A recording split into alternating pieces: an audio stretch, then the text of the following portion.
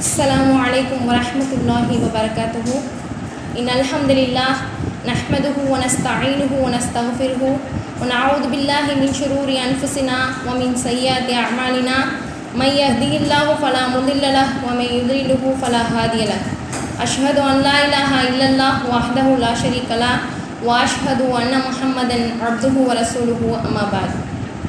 फ़क़द क़ाल अल्लाहु तआला फ़िल क़ुरआनिल अज़ीम वल फ़ुरक़ानिल मजीद। अऊज़ु बिल्लाहि मिनश शैतानिर रजीम। बिस्मिल्लाहिर रहमानिर रहीम। या अय्युहन्नास इत्तक़ू रब्बकुमुल्लज़ी ख़लक़कुम मिन नफ़्सिन वाहिदा व ख़लक़ मिन्हा ज़ौजहा व बस्स मिन्हुमा रिजालन कसीरन व निसाअ वत्तक़ुल्लाहा अल्लज़ी तसाअलून बिही वल अरहाम इन्नल्लाहा कान अलैकुम रक़ीबा। रब्बि इश्रह ली सद्री व यस्सिर लि अम्री वह்லுல் உக்தத்தம் மின் லிசானி யஃப்கஹு கௌலி। எல்லாம் அல்ல அல்லாஹ்வின் நல்லடியார்களே, இஸ்லாத்தை அதன் தூய வடிவில் தெரிந்து கொள்வதற்காக இன்றைய மாலை பொழுதில் ஒன்று குழுமியிருக்கும் உங்கள் மீதும் என் மீதும் வல்ல ரஹ்மானின் சாந்தியும் சமாதானமும் நின்று நிலவட்டுமாக என்று துவா செய்தவளாக எனது உரையை ஆரம்பம் செய்கிறேன்.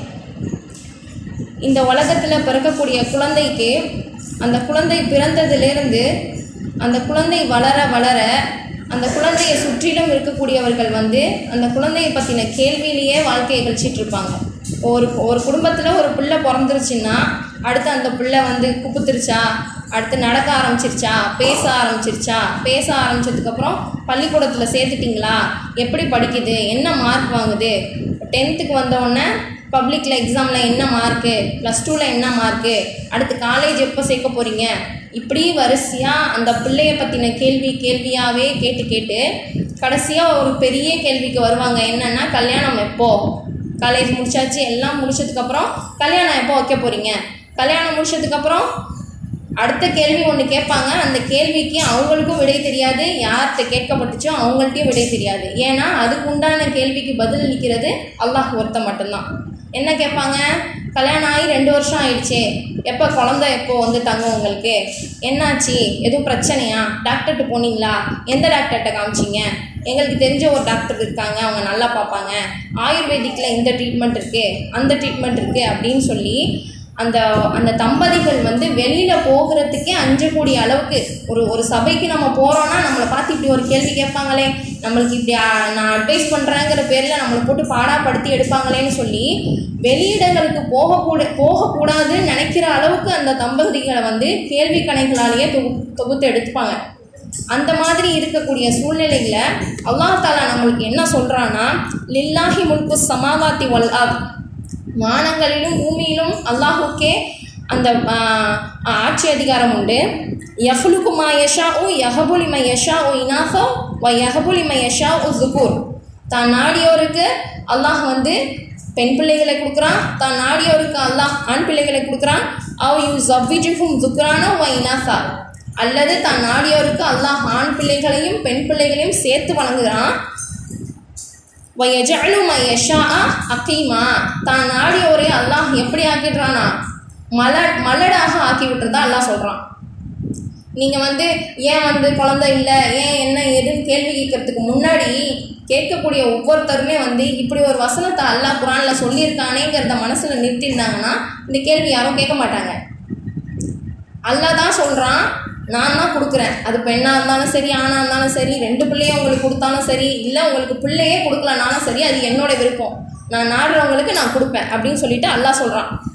இப்போ நம்ம இந்த மாதிரி பல விதமான சோதனைகளை பார்த்து குழந்தை தங்காமல் பல நாட்கள் கழித்து பல வருடங்கள் கழித்து ரொம்ப அல்லாட்ட துவா செஞ்சு அழுது புலம்பி நம்மளுக்கு பிள்ளைன்னு ஒன்று பிறக்கும் பார்த்தீங்களா, அப்படி பிள்ளைன்னு ஒன்று பிறக்கும் போது ஒவ்வொரு பெற்றோரும் என்ன யோசித்து பார்க்கணுன்னா, இத்தனை நாள் நமக்கு பிள்ளை இல்லை, அல்லாஹ் நம்மளுக்கு பிள்ளைன்னு சொல்லிட்டு ஒன்று கொடுத்துருக்கான்னா எதனால் கொடுக்குறான், அவன் நாடி இருந்தானா நம்மளை மலட ஆக்கியிருக்கலாம், ஆனால் ஆக்கலை, நம்மளுக்கு பிள்ளைகளை கொடுத்துருக்கான்.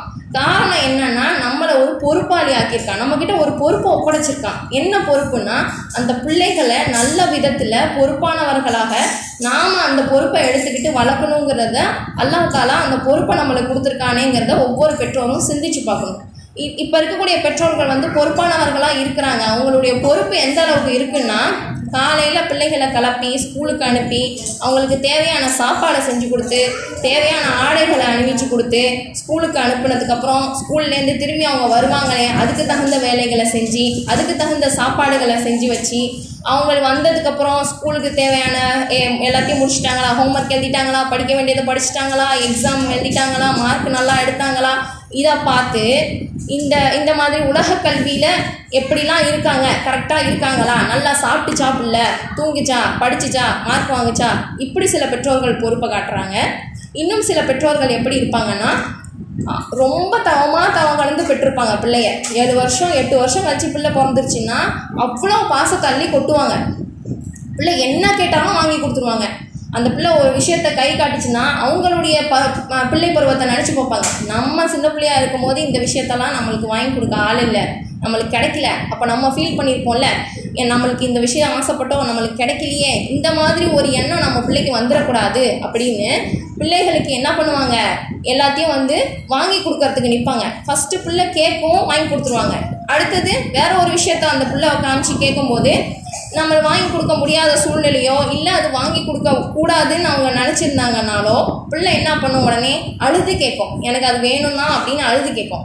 அப்போ என்ன பண்ணுவோம், பிள்ளை அழுதே பார்த்த உடனே பெத்த மனசு பித்தாச்சே கலங்கி போயிடும். உடனே எப்படி நம்ம பிள்ளைய இப்படி அழுவ வச்சுட்டு எப்படி நம்ம இருக்கிறதுன்னு சொல்லிட்டு வாங்கி கொடுத்துருவாங்க. அடுத்தது என்ன பண்ணோம், அதே மெத்தடை ஃபாலோ பண்ணோம், அழுது கேட்கும். நம்மளால் வாங்கி கொடுக்க முடியாதுன்னு தெரிஞ்சதுக்கப்புறம் என்ன பண்ணோம், அடுத்தது நீங்கள் வாங்கி கொடுக்கலன்னா நான் சாப்பிட மாட்டேன்.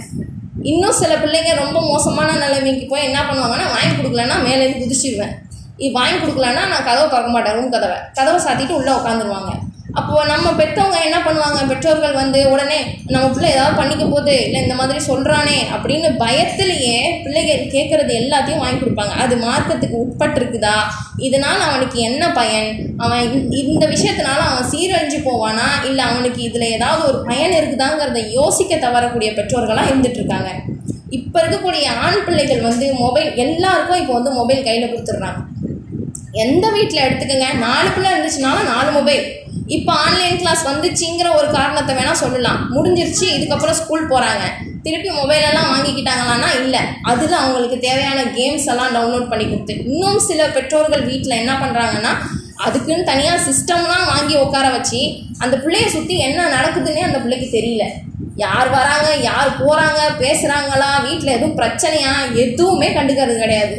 இப்போ எல்லாரும் இப்போ இருக்கக்கூடிய காலகட்டத்தில் எல்லா பெற்றோர்களுமே பிள்ளைக்குன்னு ஒரு ப்ரைவசி வேணும், அவனும் தனியாக இருக்கணும்னு ஆசைப்படுவான் தானே, அவனுக்குன்னு சில வேலைகள் செய்வான் தானே அப்படின்னு சொல்லிட்டு அவன் படிக்கிறான், டிஸ்டர்ப் பண்ணக்கூடாது.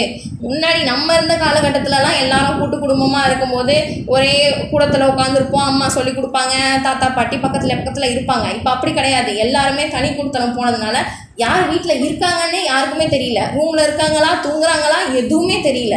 அப்போ அந்த பிள்ளைகளுக்கு தனித்தனியாக எல்லாத்தையும் செஞ்சு கொடுத்தா அந்த பிள்ளை என்ன பண்ணுதுன்னு பார்க்கறது கிடையாது. இப்படி இஷ்டத்துக்கு பிள்ளை மேலே இருக்கிற பாசத்தினால, கண்மூடித்தனமான பாசத்தினால அவங்க மேலே இருக்கக்கூடிய பாசத்தில் குருடாகி இருக்கக்கூடிய பெற்றோர்களாக தான் இப்போ இருந்துட்டுருக்காங்க. இதை நான் பொறுப்பாக இருக்கணும் சில பெற்றோர்கள் சொல்லிப்பாங்க, நான் என் பிள்ளையை கண்கலங்காமல் வச்சுக்கிறேன் இல்லையா, அதுவே பொறுப்பு தானே அப்படின்னு. இன்னும் சில பெற்றோர்கள் இருப்பாங்க, அவங்க என்ன பண்ணுவாங்கன்னா ரொம்ப கண்ணும் கருத்துமாக இருப்பாங்க, என் பிள்ளை மேலே யாரும் குற்றம் சொல்லிடக்கூடாது. அவங்க எந்த மாதிரி ஆட்கள்னா, இந்த ஊரில் சில பேர் ரொம்ப பயந்து செய்வாங்க. உளவாயை மூடினாலும் மூடிடலாம், ஊர்வாயை மூட முடியாது அப்படின்னு சொல்லிட்டு அந்த டயலாகை இன்னமும் சொல்லிக்கிட்டே தான் இருப்பாங்க. ஊரில் 4 பேர் 4 விதமாக பேசிடுவாங்க, இப்படி பண்ணாத, ஊரில் 4 பேர் 4 விதமாக சொல்லிடுவாங்க, அப்படி பண்ணாத அப்படின்னு. மற்றவங்க நம்மளை பார்த்து எதுவும் சொல்லிடுவாங்களோ, மற்றவங்க நம்ம பிள்ளைய பார்த்து எதுவும் சொல்லிடுவாங்களோங்கிற அந்த கண்ணோட்டத்திலேயே தான் அந்த பிள்ளைய வளர்ப்பாங்க. ஒரு சின்ன விஷயம் அந்த பிள்ளை செஞ்சால் கூட இது தப்பு செய்யாதுன்னு திருத்தி சொல்ல மாட்டாங்க, அடித்து அதை நான் ரொம்ப எப்படி சொல்கிறது, அந்த பிள்ளையோட மனசு பாதிக்கக்கூடிய விதத்தில் அந்த பிள்ளையை திட்டி, உப்பு போட்டு தானே சோறு திங்கிற, ஆம்பளை பிள்ளை தானே நீ, இந்த மாதிரிலாம் பேச்சுக்களை பேசி அந்த பிள்ளைய சின்ன வயசுலேருந்தே ஒரு வட்டத்துக்குள்ளே போட்டு அடைச்சிருவாங்க. அந்த பிள்ளை பிற்காலத்தில் அந்த பிள்ளை வளர்ந்ததுக்கப்புறம் கூட எந்த மாதிரி ஆகிடும்னா, ஒரு சபையில் உட்கார வச்சு பேசுன்னு சொன்னால் அந்த பிள்ளையால் பேச முடியாது, பேசாது, பயப்படும். இந்த வார்த்தையை சொல்லலாமா, இந்த வார்த்தையை சொன்னால் தப்பாயிடுமோ, இந்த வார்த்தையை இப்படி சொல்லிட்டா அம்மா வீட்டுக்கு போய் நம்மளை திட்டுவாங்களோ, இந்த வார்த்தையை சொல்லும் போது ஏதாவது நம்ம மிஸ்டேக்காக பேசிட்டோம்னா என்ன பண்ணுறது அப்படின்னு பயந்து பயந்து பயந்து பயந்தே அந்த பிள்ளை பேசவே பேசாது. எங்கே போனாலும் பேசாது. யாராவது ஒருத்தவங்க பார்த்தாங்கன்னா கூட அம்மாவை பார்க்கும், பேசலாமா வேணாமா, பர்மிஷன் இவங்க கண்ணாலே காட்டுவாங்க. ஓகே அப்படி சொன்னதுக்கு அப்புறம் தான் அது வாயே திறக்கும். அவங்க கேட்ட கேள்வி என்னவா இருக்கும், சாப்பிட்டியாமான்னு கேட்டிருப்பாங்க. அதுக்கும் அம்மாவை திரும்பி பார்க்கும், சொல்லாமா வேணாமான்னு. இந்த அளவுக்கு பிள்ளைகளை மிரட்டி உருட்டி ஒரு ஒரு பிள்ளை பருவங்கிறது அது எல்லாத்தையுமே விளையாட்டுத்தனமாக செய்யக்கூடிய பருவம். ஆனால் அந்த பருவத்தில் பிள்ளைகளை ரொம்ப போட்டு இந்த மாதிரி திட்டுறதுனால ரொம்ப பிள்ளைங்க அவங்களுக்குள்ளேயே புதஞ்சு போயிடுறாங்க, வெளியில் வரமாட்டேங்கிறாங்க, துணிஞ்சு எந்த விஷயத்தையும் செய்ய மாட்டேங்கிறாங்க. செய்ய விடுங்க, செஞ்சு தவறு செஞ்சிச்சுன்னா திருத்தி கொடுக்கறதுக்காக தான் உங்களை எல்லாம் பெற்றோர்களாக நியமிச்சிருக்கான். அதனால தான் உங்கள்கிட்ட கொடுத்துருக்கான். நீங்கள் அதை பொறுப்போடு எடுத்து செய்வீங்கிறதுனால தான் நம்மளுக்கு பிள்ளைகளை கொடுத்துருக்கான். அந்த பொறுப்பை செய்கிறத விட்டுட்டு இந்த மாதிரி வெறும் உலக கல்வி விஷயத்துலையுமே இந்த மாதிரி சாப்பாடு நல்லா சாப்பிட்டானா, படித்தானா, தூங்கினானா, உன் பேரில் எந்த மிஸ்டேக்கும் இல்லாமல் உன்னை பார்த்துக்கிறானா, இந்த பொறுப்பு போதும்னு நினச்சிக்கிட்டா முடிஞ்சிடுமா? இந்த பொறுப்புகள் எல்லாமே நம்மளுக்கு மறுமையில் பயன் தரக்கூடிய பொறுப்பாக இருக்குதா அப்படின்னு பார்த்தா கிடையாது. நம்ம பிள்ளைகளுக்கு எதை மெயினாக கொடுக்கணுமோ அதை கொடுக்கணும். மெயினாக நம்ம பிள்ளைகளுக்கு இறையச்சத்தை கொடுக்கணும். இறைவன் எப்படிப்பட்டவன், இறைவன் நம்மளுக்கு என்னென்ன சொல்லி கொடுத்துருக்கான், மார்க்கத்தில் என்னென்ன சட்டத்திட்டங்கள் இருக்குது, இதை பற்றி பிள்ளைகளுக்கு சொல்லி கொடுக்கணும். நாங்கள் சொல்லி கொடுக்குறோமே, நாங்கள் தான் மதர்சாக்களுக்கு அனுப்புகிறோமே அப்படின்னு சொல்லி சில பெற்றோர்கள் சொல்லுவாங்க. மதர்சாக்கு அனுப்புகிறீங்க, மதர்சால ஆசிரியர்கள் சொல்லி கொடுக்குறாங்க. எவ்வளோ நேரத்துக்கு அந்த மதர்சால இருப்பாங்க பிள்ளைங்க? 1 மணி நேரம் 1.5 மணி நேரம். அந்த 1.5 மணி நேரத்தில் முடிஞ்ச அளவுக்கு சூறாக்கள் சொல்லி கொடுப்பாங்க, முடிஞ்ச அளவுக்கு துவாக்கள் மனனம் செய்ய வைப்பாங்க. இந்த மாதிரி சூறாக்கள் படிக்கிறதோ துவாக்கள் படிக்கிறதோ வெறும் இப்போ இருக்கக்கூடிய உலக கல்வி மாதிரி ஏட்டோடு போயிட போகிறது கிடையாது. இது எல்லாத்தையும் அவங்க வாழ்க்கையில் செயல்படுத்தணும். வாழ்க்கையில் செயல்படுத்துறதுக்கு யார் உறுதுணையாக இருக்கணும்? ஆசிரியர்கள் மதர்சாவோடு போயிடுவாங்க. வீட்டில் இருக்கக்கூடியது தாய் தானே முதல் ஆசிரியை, அம்மா தானே ஃபஸ்ட்டு டீச்சர். ஃபஸ்ட்டு பிள்ளை பார்த்து வளர்றது அம்மாவை தானே. அப்போ அம்மாக்கள் என்ன பண்ணணும்? வீட்டில் இருக்கக்கூடியவங்க ஓதுனியா, என்ன ஓதுன, சூறா என்ன சொல்லி கொடுத்தாங்க கேட்கணும். என்ன பாடம் இன்னைக்கு, நேற்று என்ன பாடம் சொன்னேன், நேற்று ஒருவேளை ஆசிரியர் தப்பாக சொல்லிட்டேன்னு சொல்லி இதே பாடத்தை திருப்பி கொடுத்தாங்களா, அது சொல்கிறது கிடையாது, அடுத்த பாடத்துக்கு போயிடுறது. வீட்டில் பார்க்கறது இல்லை, உன்னை இதே பாடம் தானே திருப்பி ஓத சொன்னாங்க, நீ ஏன் வேறு பாடம் போன, கண்டுக்கிறது இல்லை. இப்படி அசால்ட்டாக இருக்கிறாங்க பெற்றோர்கள். நம்ம விட்டுட்டோம்ல, கற்றுப்பாங்க தெரிஞ்சுப்பாங்கன்னு. ஆசிரியர்களோட கடமையை கரெக்டாக செய்கிறாங்க. பெற்றோர்களோட கடமையை பெற்றோர்கள் கரெக்டாக செய்கிறோமா இல்லையான்னு ஃபஸ்ட்டு சுய பரிசோதனை செய்யணும். ஏன்னா காலையில் எந்திரிச்சதுலேருந்து நைட்டு தூங்க போகிறது வரைக்கும் பிள்ளைகளை கண்காணிக்கிறது பெற்றோர்கள் தான். காலையில் எந்திரிச்சு இல்லை துவா ஓதுனியா கேட்குறது கிடையாது. சாப்பிட்றதுக்கு முன்னாடி துவா ஓதுனியா, மறந்துட்டியா என்ன சொல்லணும், சாப்பிட்டு முடிச்சதுக்கப்புறம் துவா சொன்னியா, பாத்ரூம் போகிறதுக்கு முன்னாடி உள்ள துவா, நேர்ந்து தூங்குற போகிறது வரைக்கும் உள்ள துவா வரைக்கும் எல்லாத்தையுமே அந்த பிள்ளை கரெக்டாக செஞ்சிச்சா, தொழுதுச்சா கரெக்டாக, இது எல்லாத்தையும் பெற்றோர்கள் தான் பார்க்கணும். ஏன்னா பெற்றோர்கள் தான் அவங்க லைஃப் லாங் கூட வரப்போகிறவங்க. அல்லாஹ் எது வரைக்கும் அல்லாஹ் அவங்களுக்கு நாடி இருக்கானோ அது வரைக்கும் அவங்க தான் வரப்போகிறாங்க. அப்போ பெற்றோர்கள் தான் கண்ணு கருத்தமாக இருந்து பிள்ளைகளை பொறுப்போடு வளர்க்கணும். நம்ம அங்கே போனதுனால கற்றுப்பான், இங்கே போனதுனால கற்றுப்பான், ஹாஸ்டலில் சேர்த்துட்டதுனால கற்றுப்பான்லாம் விட்டுற முடியாது. அங்கே கற்றுக்கிற வரைக்கும் கற்றுப்பான், திருப்பி வீட்டுக்கு வந்ததுக்கப்புறம் மாறிடுவான். வீட்டுக்கு வந்ததுக்கப்புறம் மொபைலை பார்ப்பான், கேம் இருக்கும் விளையாடுவான், வேறு ஏதாவது பார்ப்பான், மனசு அலைப்பாயும், அந்த விஷயத்தில் போய் நாட்டம் போயிடும். அப்போ வீட்டில் இருக்கும்போது முழுக்க முழுக்க பெற்றோர்களோட பொறுப்பில் தான் பிள்ளை இருக்குது. பெற்றோர்களோட பொறுப்பில் தானே இருக்குது. தாய் தானே ஃபஸ்ட்டு ஆசிரியைன்னு சொன்னாங்க, அதனால் அம்மாக்கள் தான் அப்படின்னா அப்படியும் விட்டுற முடியாது. அல்லாஹ் தாலா குரானில் என்ன சொல்கிறான்னா, யா அய்யுஹல்லதீன ஆமனூ கூ அன்ஃபுஸக்கும் வ அஹ்லீக்கும் நாரா வகூதுஹா அன்னாஸு வல் ஹிஜாரா. ஈமான் கொண்டோரே, உங்களுடைய குடும்பத்தினரை நரகை விட்டும் காத்துக்கொள்ளுங்கள், மனிதர்களும் கற்களும் தான் நரகத்துடைய எரிபொருளாக இருக்கிறாங்கன்னு அல்லாஹ் சொல்கிறான். யார் குடும்ப தலைவராக இருக்காங்க? ஆண்கள் தானே. அப்போ ஆண்களுக்கும் அந்த பொறுப்பு இருக்குதா இல்லையா? நம்ம குடும்பத்தில் இருக்கோம், நம்ம குடும்பத்தில் இருக்கக்கூடிய ஆட்கள் நல்ல காரியங்களில் கரெக்டாக செய்கிறாங்களா, சட்டத்திட்டங்களை கரெக்டாக பேணி இருக்கிறாங்களான்னு பார்க்கக்கூடிய பொறுப்பு ஆண்களுக்கு இருக்குது. பெற்றோர்னு ஏன் சொல்கிறோன்னா அதில் ஆணும் இருக்காங்க பெண்ணும் இருக்காங்க. இதை பெண்கள் தான் பார்க்கணும், இதை ஆண்கள் பார்க்கக்கூடாது அப்படிலாம் கிடையாது. அல்லாஹ் மறுமையில் 2 பேருக்கே தான் கேள்வி கேட்பான். நீங்கள் உங்கள் பிள்ளைகளை கரெக்டான பாதையில் வழிநடத்தி கொண்டு போனீங்களான்னு அல்லாஹ் தாலா மறுமையில் நம்ம 2 பேரையும் பெற்றோர்களாக இருக்கக்கூடியவர்களை தான் அல்லாஹ் தாலா கேள்வி கேட்பான். அப்போ நம்ம என்ன பண்ணுறது? மறுமையில் நம்மளுக்கு வெற்றி கிடைக்கணும்னா, மறுமை பாதையில் நம்ம சரியான பாதை கொண்டுட்டு போகணும்னா என்ன தான் செய்கிறது அப்படின்னா, உலகத்திற்கு அழகிய முன்மாதிரியாக இருக்கக்கூடிய நபிகள் நாயகம் ஸல்லல்லாஹு அலைஹி வஸல்லம் அவர்கள் அவங்களுடைய வாழ்க்கையில் அவங்களுடைய சொல்லப்பட்ட ஹதீஸ்களில் நிறைய விஷயங்கள் சொல்லி கொடுத்துருக்காங்க. பெற்றோர்கள் இப்படி தான் இருக்கணும், பெற்றோர்கள் இதை பிள்ளைகளுக்கு சொல்லி கொடுக்கணும் அப்படின்னு. அதை நம்ம நம்மளுடைய வாழ்க்கையில் செயல்படுத்தினாவே நம்மளுடைய பிள்ளைகளை நேரான பாதைக்கு கொண்டு செல்லலாம். பெற்றோர்களுக்கு பொறுப்பு வழங்கப்பட்டிருக்கு இல்லையா? இந்த பொறுப்பு குறித்தும் சில பெற்றோர்கள் ரொம்ப அசட்டுத்தனமாக இருக்கிறாங்க. ஏற்கனவே சொன்ன மாதிரி அவங்களாம் ஒன்று செஞ்சுட்டு இதுதான் பொறுப்பு, இந்த பொறுப்பை நான் கரெக்டாக பண்ணிட்டேன் அப்படின்னு. அது கிடையாது. ரசூல்லா என்ன சொல்கிறாங்கன்னா, குல்லுக்கும் ராயின் ஃபமஸ்ஊலுன் அன் ரஅய்திஹி, ஒவ்வொருவரும் பொறுப்பாளி, உங்களுடைய பொறுப்பு குறித்து அல்லாஹ் மறுமையில் விசாரிப்பான். வல் மர்அத்து ராயியத்துன் அலா பைத்தி பஅதிஹா வ வலதிஹி வஹிய மஸ்ஊலத்துன் அன்ஹும். ஒரு பெண்ணானவளுக்கு என்ன பொறுப்பு? அந்த கணவனுடைய குடும்பமும் அவளுடைய பிள்ளைகளும் பொறுப்பு. அந்த பொறுப்பு குறித்து அவள் விசாரிக்கப்படுவாள். அப்போ தாய்மார்களும் சரி தந்தையும் சரி உங்களுக்கு வழங்கப்பட்ட பொறுப்பில் கவனத்தோடு இருக்கணும். நம்மளுக்கு ஒரு பொறுப்பு அல்லாஹ் கொடுத்துருக்கான், நம்ம அந்த பொறுப்பை கரெக்டாக செய்யணும். ஏன்னா அல்லாஹ் நம்மளை நினச்சிருந்தா மலடாக்கியிருக்கலாம், ஆக்கலை, நம்மளுக்கு பிள்ளைகளை கொடுத்துருக்கான். அப்போ அந்த பிள்ளைகளை பாதுகாக்க வேண்டிய, பிள்ளைகளை நல்ல வழியில் செலுத்தக்கூடிய பொறுப்பு நம்மளுக்கு இருக்குங்கிறத ஒவ்வொரு நிமிஷமும் நம்ம மனசில் நினச்சிக்கிட்டு அதுபடி நம்ம நடக்கக்கூடிய பெற்றோர்களாக தான் இருக்கணும். இதில் முக்கிய காரணம் என்னன்னா, பெற்றோர்களுக்கும் சரி பிள்ளைகளுக்கும் சரி இறைவன் மீதான அச்சம் இருக்கணும். நம்மளுக்கு வழங்கப்பட்டதுலேருந்து நம்ம எதுவும் செய்யலைன்னா, நம்மளுக்கு சொல்லப்பட்ட கடமைகளை நம்ம கரெக்டாக செய்யலைன்னா அல்லாஹ் மறுமையில் நம்ம கேள்வி கேட்பான். மறுமையில் நம்ம போய் அவன்கிட்ட பதில் சொல்லணும் அப்படிங்கிற அச்ச உணர்வு ஒவ்வொரு பெற்றோருக்கும் இருக்கணும். அதே அச்ச உணர்வோட பிள்ளைகளுக்கும் அல்லாஹ் பற்றின அச்சத்தையும், அல்லாஹ் நம்ம மீது எவ்வளோ அன்பு வச்சுருக்காங்கிறதையும், அல்லாஹ் தாலா எவ்வளவு அருள் நம்மளுக்கு செய்கிறான் அப்படிங்கிறத பற்றியும் பிள்ளைகளுக்கு எடுத்து கூறிக்கிட்டே இருக்கணும். மறுமையில் கேள்வி கேட்பான் இல்லையா அல்லாஹ், மொதல் கேள்வியே தொழுகையை பற்றி தான். அந்த தொழுகையில் நம்ம கரெக்டாக இருக்கோமாங்கிறத பெற்றோர்கள் சிந்திச்சு பார்க்கணும். தொழுகை, நோன்பு, இப்படி கடமைகளான விஷயங்களை ஃபஸ்ட்டு பிள்ளைகளுக்கு சொல்லி கொடுக்கணும். சொல்லி கொடுக்கறதுக்கு முன்னாடி நாம் ஃபஸ்ட்டு அதெல்லாம் செய்கிறோமான்னு சிந்திச்சு பார்க்கணும். ஏன்னா பிள்ளைகள் எப்படிப்பட்டவர்கள், நாம் என்ன செய்கிறோமோ அதை அப்படியே திருப்பி செய்யக்கூடியவங்களாக தான் இருப்பாங்க. பெண் பிள்ளைகளை எடுத்துக்கோங்க, அம்மா வீட்டில் எப்படி இருக்காங்களோ அதை அப்படியே பார்த்து செய்வாங்க. அம்மா புடவை கட்டியிருக்காங்களா, புடவை கட்ட தெரியுதோ தெரியலையோ ஏதோ ஒரு துணியை எடுத்துகிட்டு தப்பாக சுற்றிக்கிட்டு அம்மா செய்கிற மாதிரி 2-3 பாத்திரத்தை எடுத்துகிட்டு சமைக்கிறேன்னு சொல்லிட்டு உட்காந்துருவாங்க.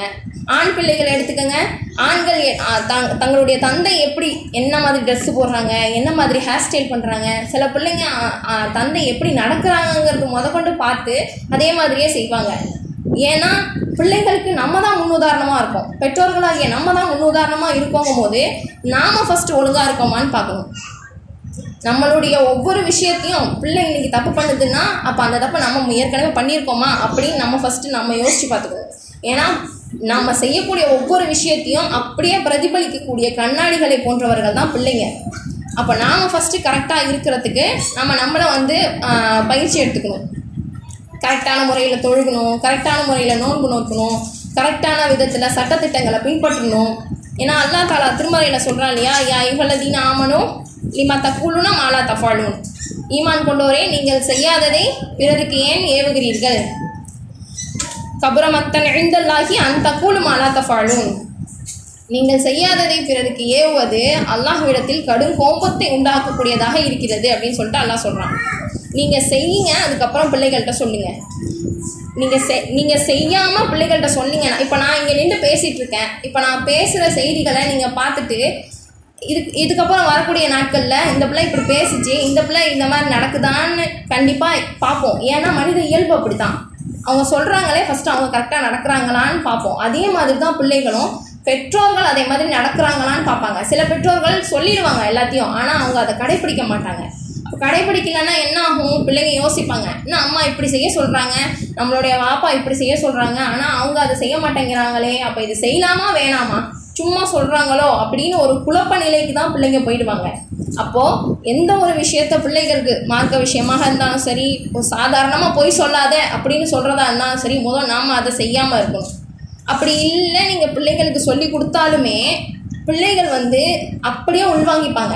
நம்ம வேணால் நம்மளுடைய அம்மா சொன்னாலோ நம்மளுடைய முன்னோர்கள் பாட்டியோ தாத்தாவோ சொல்லியிருந்தாலும் அங்கே போகாதன்னா போக மாட்டோம். ஏன் எதுக்கு என்னென்ன கேட்டிருக்க மாட்டோம். போகாதன்னா போக மாட்டோம். இப்போ இருக்கிற பிள்ளைங்கள்ட்ட சொல்லி பாருங்கள், அங்கே போகாது. ஏன் போகக்கூடாது, எதுக்கு போகக்கூடாது, போனால் என்ன ஆகும், இப்படி நம்மள்ட்ட கேள்வி கேட்டே நம்மக்கிட்டேருந்தே பதிலை வாங்கிடுவாங்க. அப்போ நம்ம பிள்ளைகளுக்கு சொல்லி கொடுத்தாலே போதும். இப்போ இருக்கக்கூடிய பிள்ளைகளுக்கு அல்லாஹ் தஆலா அந்த அளவுக்கு அறிவாற்றலை கொடுத்துருக்கான். நல்லா புரிஞ்சுக்கிறாங்க, நிறைய விஷயங்களை தெரிஞ்சுக்கிறாங்க.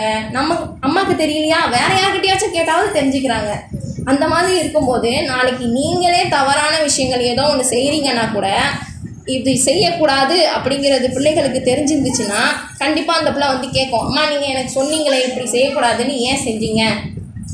அவங்களுடைய வாப்பா கிட்ட போய் கேட்கும், நீங்கள் தானே சொன்னீங்க அன்னைக்கு இப்படிலாம் பண்ணக்கூடாதுன்னு, அப்புறம் ஏன் போய் செஞ்சீங்க அப்படின்னு சொல்லிட்டு பெற்றோர்களை திருத்தக்கூடிய பிள்ளைகள் வளர்க்கப்படுவார்கள்.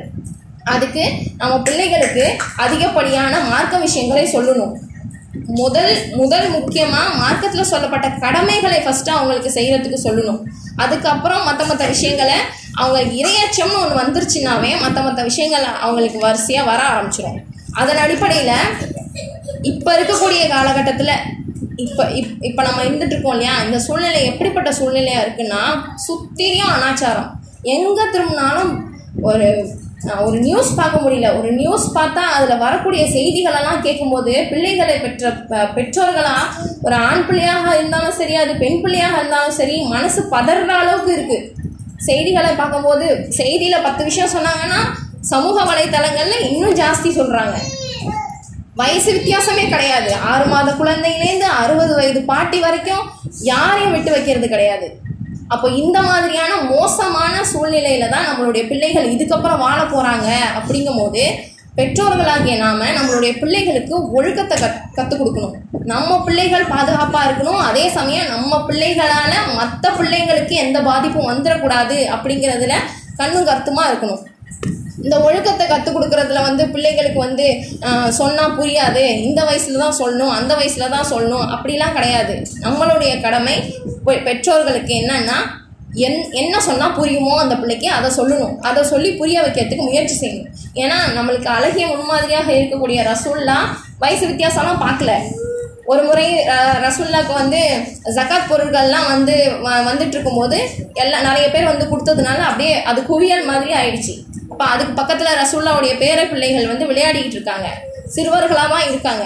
அதில் ஒருத்தவங்க அந்த ஜகாத் பொருள்லேருந்து எடுத்து சாப்பிட்றாங்க. உடனே ரசூல்லா அவங்களுடைய வாயில் கையை விட்டு அதை எடுத்துட்டு, முகமதுடைய குடும்பத்தினருக்கு ஜகாத் பொருள் தடை செய்யப்பட்டதுன்னு உனக்கு தெரியாதா அப்படின்னு சொல்லிட்டு கேட்குறாங்க. பெரிய பையன்லாம் கிடையாது, சின்ன பையன், விளையாடிக்கிட்டு இருக்கக்கூடிய பையன்.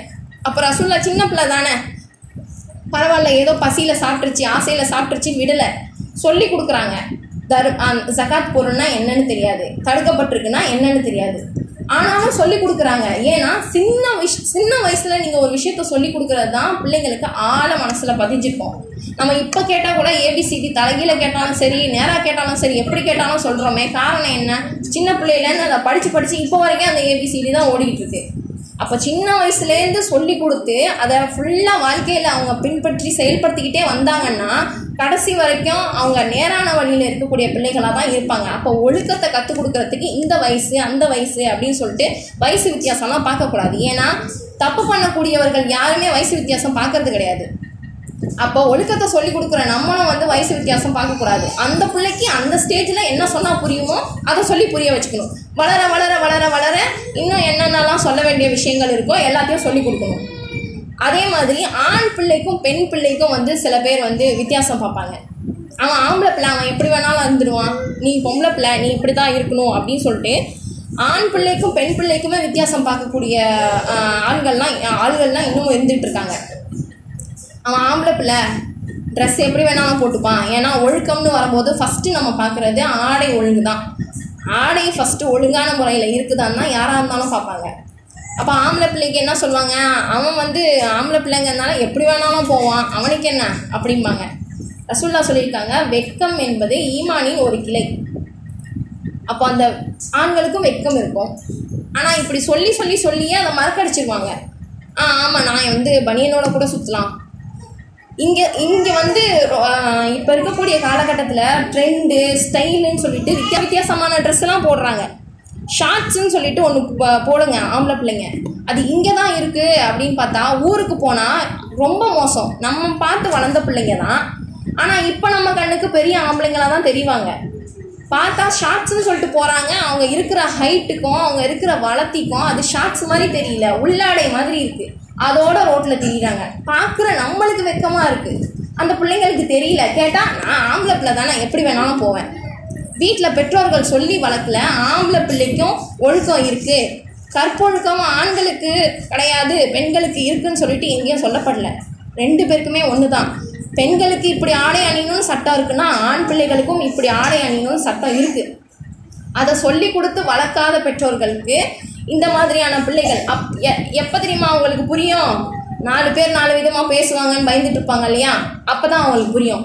ஏன்டா இப்படி என் மானத்தை வாங்குற பாரு, எல்லாரும் வந்து என்னதான் சொல்கிறாங்கன்னு. அதுக்கப்புறம் வந்து பிள்ளைகள்கிட்ட சொல்லி என்ன பிரயோஜனம்? மாட்டான். தலைக்கோசம் இந்த பிள்ளையா ஆனதுக்கப்புறம் எந்த பிள்ளை அம்மா பேச்சை கேட்டு நடக்கும், அத்தா பேச்சை கேட்டு நடக்கும்? அப்போ ஆண் பிள்ளைகளாக இருந்தாலும் சரி, பெண் பிள்ளைகளாக இருந்தாலும் சரி, ஆடை பொறுத்த வரைக்கும் சரியான முறையில் அணிகிறாங்களான்னு சொல்லிட்டு பார்க்கணும்.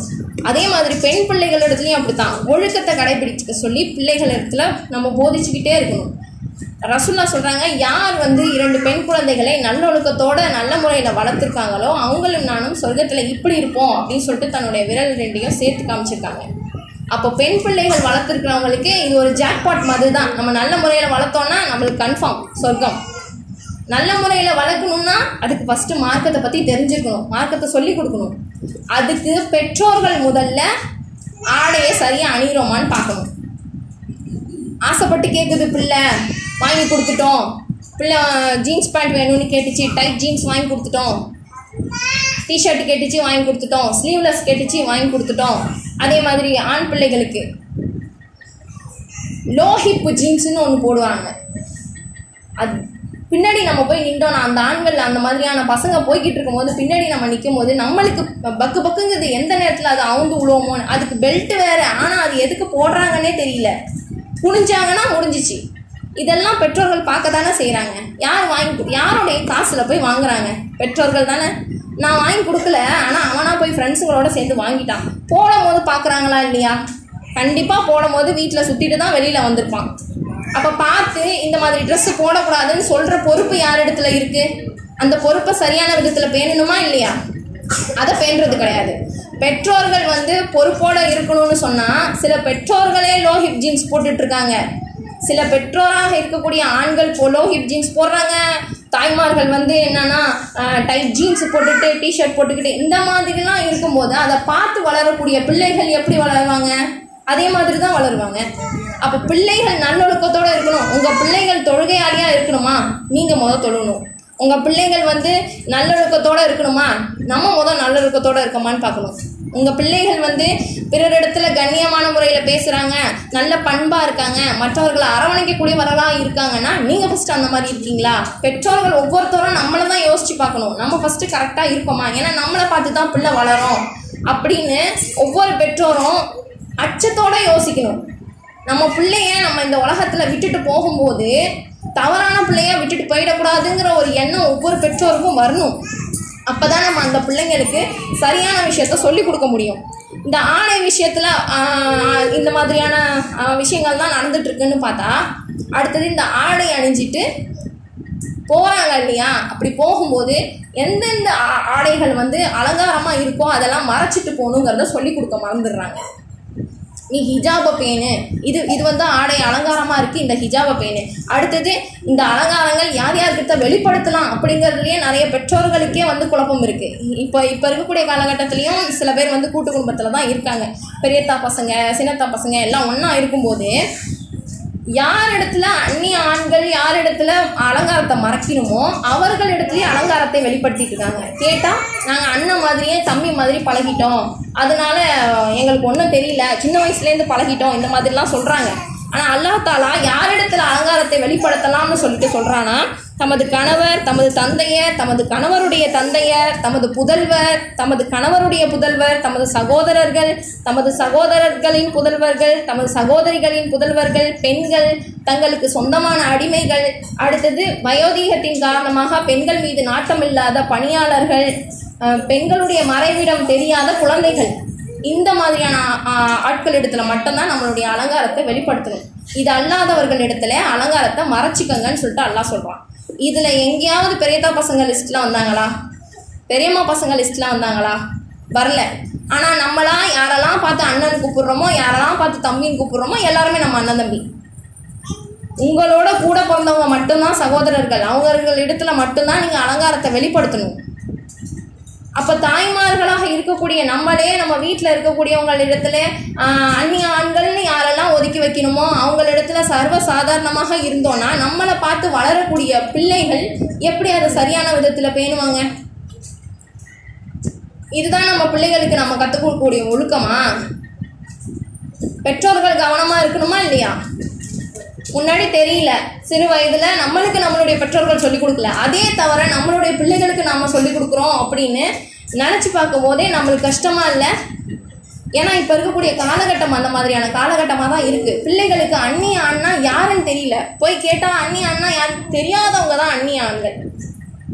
யாருன்னே தெரியாமல் இருக்கிறவங்க தான் அந்நிய ஆண்கள். அப்போ வீட்டில் இருக்கிறவங்கலாம் அவங்களுக்கு தெரிஞ்சிருச்சுன்னாவே அவங்க நார்மலான ஆண்கள் தான். இப்படி அந்நிய ஆண்கள் பற்றினா ஒரு விஷயமே தெரியாமல் இருக்கிறாங்க பெண் பிள்ளைகள்.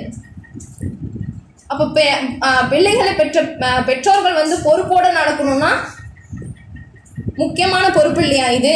இதனால தான் பல சீர்கேடுகள் நடக்குது. இந்த காலகட்டத்தில் நடக்கக்கூடிய சீர்கேடுகள் அத்தனைக்கும் காரணம் இதுதான். யார் அந்நிய ஆனோ அவர்களிடத்துல எப்படி நடந்துக்கணுமோ அப்படி தான் நடந்துக்கணும். அதை விட்டுட்டு நம்மளுடைய அலங்காரத்தை வெளிப்படுத்திக்கிட்டோ இல்லை சிரித்து பேசிக்கிட்டோ இந்த மாதிரிலாம் இருந்தால் தவறுகள் நடக்க தான் செய்யும். தவறு நடந்ததுக்கப்புறம் போய் அழுதுகிட்டு புலம்பிக்கிட்டு இருந்து ஒரு பிரயோஜனமும் கிடையாது. சொல்லி கொடுக்குறத முழுசாக சொல்லி கொடுக்கணும். பாதி சொல்லி பாதி சொல்லாமல் அதுக்கு முன்னாடி நாம் ஃபஸ்ட்டு ஒழுங்காக இருக்கோமாங்கிறத யோசித்து பார்த்துக்கணும். நிறைய வீடுகளில் கணவன் வீட்டுக்கு போகும்போது நிறைய பேர் இருப்பாங்க. அவங்களும் வந்து சேர்ந்து ஒன்றா இருக்காங்க, தனி கொடுத்தனம் போகலை அப்படின்னா கணவனுடைய சகோதரர்கள் இருப்பாங்க இல்லையா, அவர்கள் இடத்துல சகஜமாக இருக்கிறது. கொழுதனாராக இருக்கட்டும், மச்சானாக இருக்கட்டும், யாராக இருந்தாலுமே சர்வசாதாரணமாக இருக்கிறது. அலங்காரத்தை வெளிப்படுத்திக்கிட்டு ஒரு ஹிஜாப் இல்லாத நிலையில் கேட்டால் அவங்களாம் வந்து நான் வந்து முன்னாடியே கல்யாணம் பண்ணி வந்துட்டேன், நான் வரும்போது அவங்க ஸ்கூல் தான் படிச்சுட்டு இருந்தாங்க, காலேஜ் தான் படிச்சுட்டு இருந்தாங்க, சின்ன பிள்ளையாக இருந்ததுனால அப்படியே பழகிடுச்சு, இப்படி காரணம் சொல்லலாமா? இதை பார்த்து வளரக்கூடிய பிள்ளைகள் நாளைக்கு அவங்க மாமியார் வீட்டுக்கு போய் இதே தானே செய்வாங்க. நம்ம அம்மாவும் நம்ம சின்னத்த பெரியத்தாக்கு வைக்கல, ஒன்றுமே பண்ண மாட்டாங்க, ஹிஜாபான முறையெல்லாம் வரமாட்டாங்க, அப்படியே சாதாரணமாக தான் இருப்பாங்க. அப்போ நம்மளும் அதே மாதிரி இருக்கலாம் தானே அந்த பிள்ளைகளுக்கு நினைப்பு வரும். ரசூலுல்லாஹ் என்ன சொல்கிறாங்க? கணவனுடைய சகோதரர்கள் மரணத்திற்கு சமம் அப்படின்னு சொல்கிறாங்க. இங்கே இது பண்ணால் இந்த தண்டனை, இது பண்ணால் இந்த மாதிரி அல்லாஹ் கேள்வி கேட்பான்லாம் சொல்லலை. ஒரே விஷயம்தான், கணவனுடைய சகோதரர்கள் மரணத்திற்கு சமம், நீங்கள் பாதுகாப்போடு இருந்துக்கங்க அப்படின்னு சொல்லிட்டு பெண்கள் இடத்துல சொல்கிறாங்க. அப்போ இதை நம்ம செயல்படுத்தணுமா இல்லையா?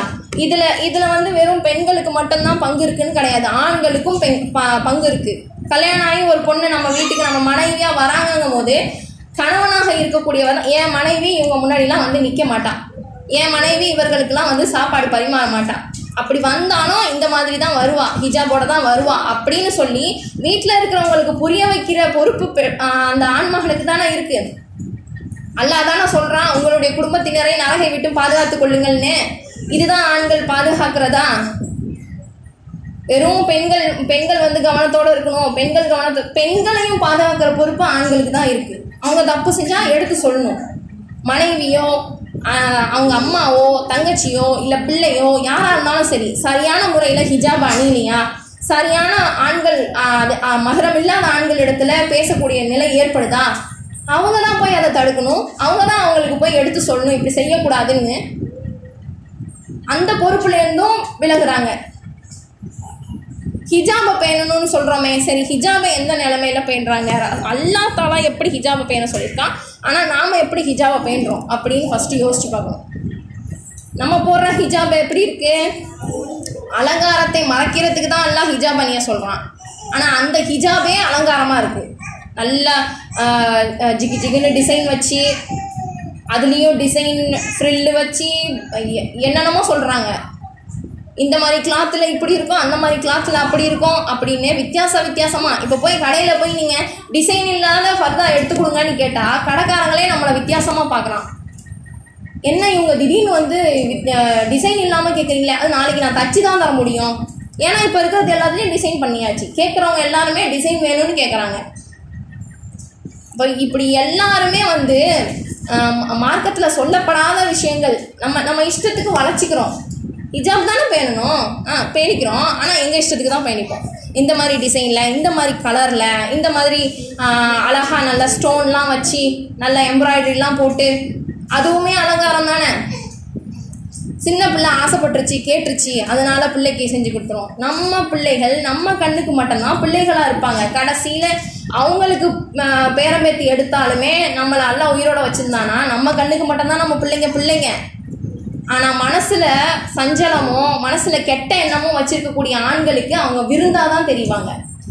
அப்போ அவர்களிடத்துலேருந்து நம்மளோட பெண் பிள்ளைகளை பாதுகாக்கணுமா இல்லையா? பிள்ளை வாங்கி கேட்குதா, ஒன்று தாய் இல்லைனா தந்தை, ரெண்டுத்துல யாராவது ஒரு ஆள் இந்த மாதிரியான ஹிஜாப் அணியக்கூடாது, இப்படிலாம் போடக்கூடாதுமா, இது தப்பு, எல்லாம் இந்த மாதிரி போட சொல்லல அப்படின்னு சொல்லி கொடுக்கணும். அல்லாஹ் குர்ஆன்ல என்ன சொல்கிறான்? முக்காடுகளை மார்பின் மீது போட்டுக்கொள்ளுங்கள்னு சொல்கிறான். பார்வைகளை தாழ்த்தி கொள்ளுங்கள், முக்காடுகளை மார்பின் மீது போட்டுக்கொள்ளுங்கள்னு சொல்கிறான். இப்போ பெண் பிள்ளைகள் ஷால் போடுற ஸ்டைலே வித்தியாசமாக இருக்கும். யூடியூப்பை பார்த்து கற்றுக்குறேன், யாரோ கற்றுக் கொடுக்கறது ஃப்ரெண்ட்ஸ் போட்டிருந்தாங்க, அழகாக இருந்துச்சு பார்க்குறேன்னு. வெறும் இந்த கழுத்தோடு மட்டும்தான் இப்படி குறவலையை நெரிச்ச மாதிரி தான் ஷால் இருக்கும். அப்போ அதை பார்க்குறாங்களே பெற்றோர், அதோட வெளியிலையும் கூட்டிகிட்டு வருவாங்க. பார்க்கக்கூடிய பெற்றோர்கள் சொல்கிறது கிடையாது, இப்படி ஷால் போடக்கூடாது, இப்படி போட்டு போனால் நான் உன்னை வெளியில் கூட்டிகிட்டு போக மாட்டேன் அப்படின்னு சொல்லி பிள்ளைகளுக்கு புரிய வைக்கணும். இது போட்டுட்டு வரக்கூடிய முறை கிடையாது அப்படின்னு. அதை கண்டுக்கிறது கிடையாது. இந்த இடத்துல பொறுப்பு தவறுதா இல்லையா? எல்லாம் மறுமையில கேள்வி கேட்பானே, அந்த அச்சம் ஒருத்தருக்கும் இருக்கணுமா இல்லையா? ஹிஜாபை சரியான விதத்தில் பேணலைன்னா நாட்டில் நடக்கக்கூடிய பிரச்சனைகளுக்கு நம்மளே அதுக்கு காரணமாயிடுவோம். முதல்ல ஆடை ஒழுங்கு வேணும். ஆடை ஒழுங்குலேருந்து ஹிஜாபு, அது எல்லாமே இதுதான் ஒழுக்கங்கிறது. இந்த ஒழுக்கத்தை நம்ம ஃபஸ்ட்டு நம்மளுடைய பிள்ளைகளுக்கு கற்றுக் கொடுத்தோமான்னு பார்க்கணும்.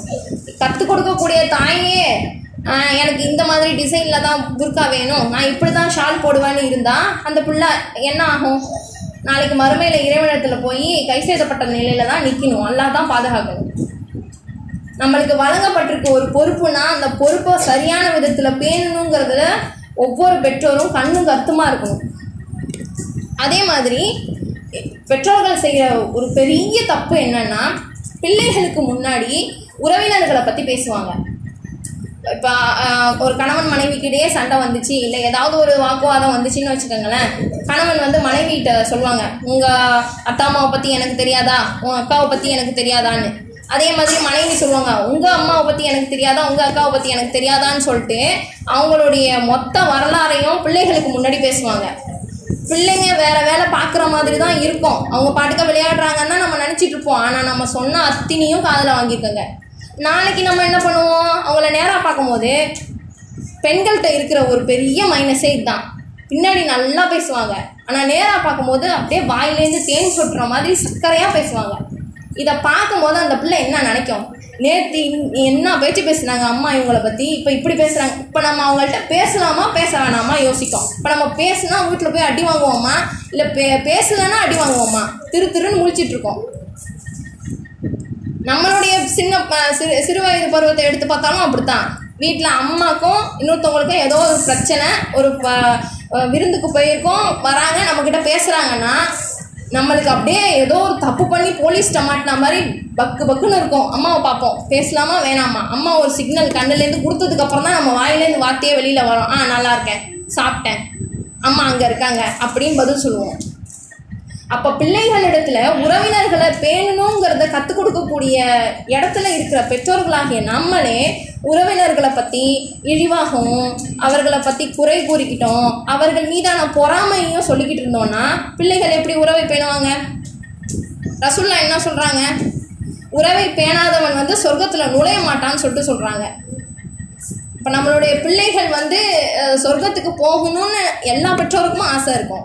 அப்போ நம்ம அதுலேயே போய் கை வைக்கிறோமே, தெரிஞ்சோ தெரியாமலேயோ ஏதோ ஒரு விஷயத்தில் அந்த பிள்ளையோட மனசில் வந்து அந்த உறவினர்கள் மேலேயோ அவங்களோட பிள்ளைகள் ஏதோ ஒரு விஷயத்தில் நம்ம மறந்துடுவோம். ஆனால் பிள்ளைகள் மறக்க மாட்டாங்க. கடைசி வரைக்கும் அது மனசில் இருந்துக்கிட்டே இருக்கும்.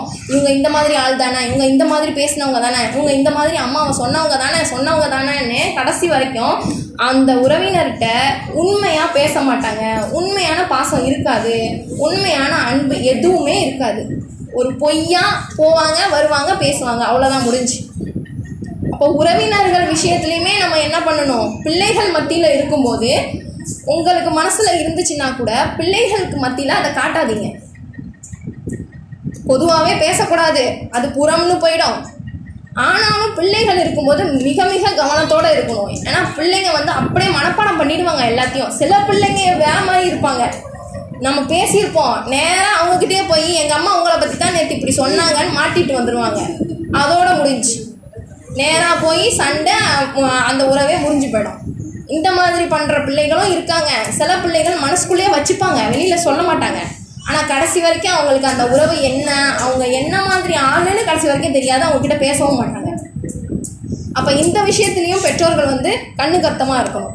இந்த பொறாமை சம்மந்தமாக பேசும்போது உறவினர்கள்லேயே சில பேர் வந்து ஹை லெவலில் இருப்பாங்க. அப்போ இவங்க சொல்லுவாங்க, ஆண்கள் வந்து ரொம்ப போட்டு புலம்பிக்கிட்டே இருப்பாங்க, நானும் அதே சம்பளம் தான் வாங்குறேன், அவனும் அதே சம்பளம் தான் வாங்கினான், ஆனால் அவன் மட்டும் வீடு கட்டிட்டான், என்னால் முடியல, அவன் கார் வாங்கிட்டான், என்னால் முடியல. இப்படி பேசி பேசி புலம்ப பிள்ளைங்க அதை பார்த்துப்பாங்க. பார்த்துக்கிட்டு சரி ஓகே, அப்போ வந்து இப்படி தான் வேற ஒருத்தவங்க நல்ல நிலைமைக்கு போகிறாங்கன்னா நம்ம இந்த மாதிரி தான் நினச்சிக்கணும். வேற ஒருத்தவங்க வந்து நல்ல நிலைமைக்கு இருக்காங்க போது நம்ம எப்படிலாம் அவங்கள வந்து கெடுத்து விடலான்னு சொல்லிட்டு பார்த்துக்கணும்னு சொல்லிட்டு நம்மளை பார்த்து பாடம் கற்றுப்பாங்க. ஏற்கனவே பேசினப்போ கூட முந்தைய வாரங்களில் பேசின சகோதரி கூட அழகாக சொன்னாங்க. என்னென்னா, ஒரு தாய் வந்து தன்னுடைய மகன் வந்து ஃபஸ்ட் ரேங்க் எடுக்கலன்னு சொல்லி அந்த பையனுக்கு போய் விஷம் கொடுத்து கொண்டுட்டாங்க அப்படின்ட்டு. இப்படி இருக்கக்கூடிய காலகட்டத்தில் நம்மளுடைய பிள்ளைகளுக்கு பொறாமைங்கிற வார்த்தையே சொல்லிக் கொடுக்கக்கூடாது. வராத அளவுக்கு நம்ம பார்த்துக்கணும். பிள்ளைகள் நல்ல விஷயத்துக்கு பொறாமப்படுங்கன்ற ரசூலுல்லாஹ் சொல்லியிருக்காங்க. ஆனால் அது நம்ம போய் சொல்லிக் கொடுக்கக்கூடாது. அவனை பாடுறான், அவன்லாம் செய்கிறான், உன்னால் முடியலையா, ஏன்டா உன்னால் மட்டும் முடியல.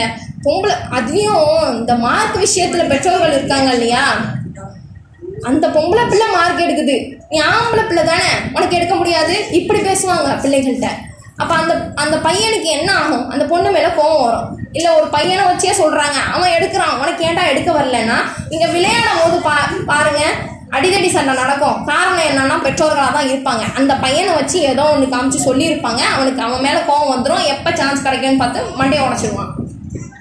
அப்போ பெற்றோர்கள் வந்து முதல்ல அவங்களுடைய அந்த வார்த்தை அகராதி இருக்கும் இல்லையா, அதுலேருந்து இந்த கம்பாரிசன், இந்த பொறாமைப்படுறது, இது எல்லாத்தையும் தூக்கி தூர போட்டுருணும். அவங்களும் படக்கூடாது, பிள்ளைகளுக்கும் அதை சொல்லி கொடுக்கக்கூடாது. ஃபஸ்ட்டு மார்க் என்ன, மார்க்கை வச்சு நம்ம மறுமையில் வந்து ஏதோ சாதிக்க போகிறோமா? இன்றைக்கி மார்க் போயிடுச்சுன்னா அடுத்த எக்ஸாமில் எடுத்துக்க போகிறான். இது இல்லாமல் பெற்றோர்கள் வந்து பிள்ளைகளை வந்து நீ மார்க் எடு, ஏன் கம்மியாக மார்க் எடுத்துட்ட, இப்படி சொல்ல தான் பிள்ளைங்க வந்து மார்க்கு பின்னாடி ஓட ஆரம்பிச்சிட்டாங்க.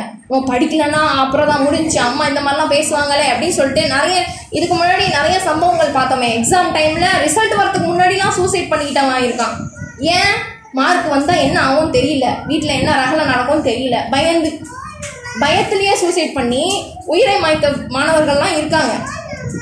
அப்போ நம்மளுடைய பிள்ளைகளிடத்துல இதெல்லாம் ஒரு விஷயமே கிடையாது. இது நிலையான உலகமே கிடையாது.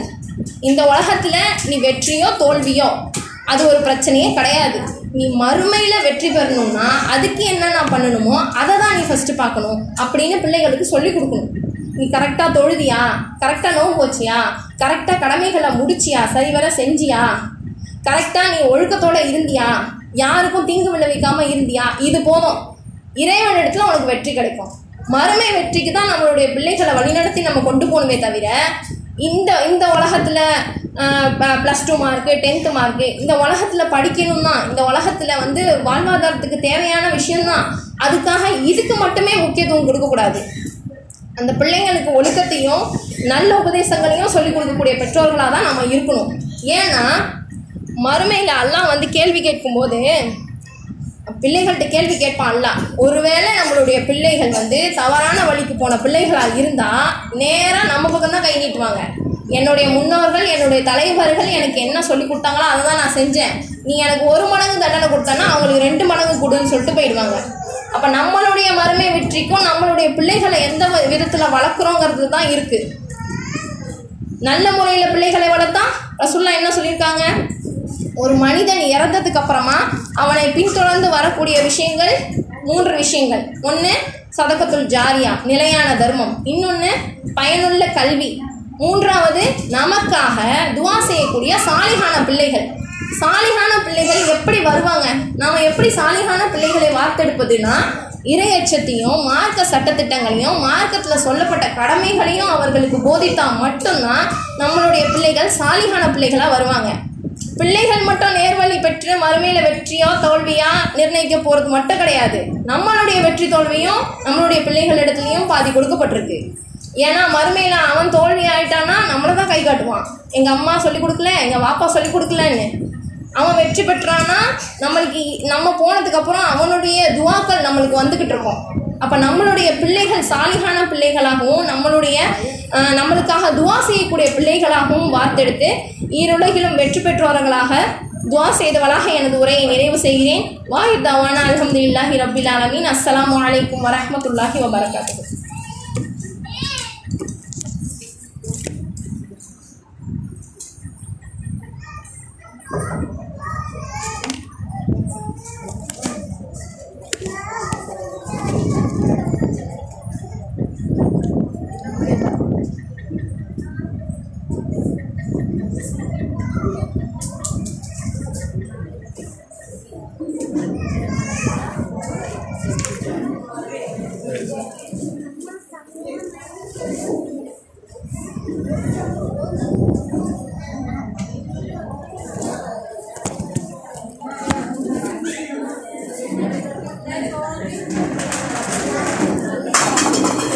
Bismillah.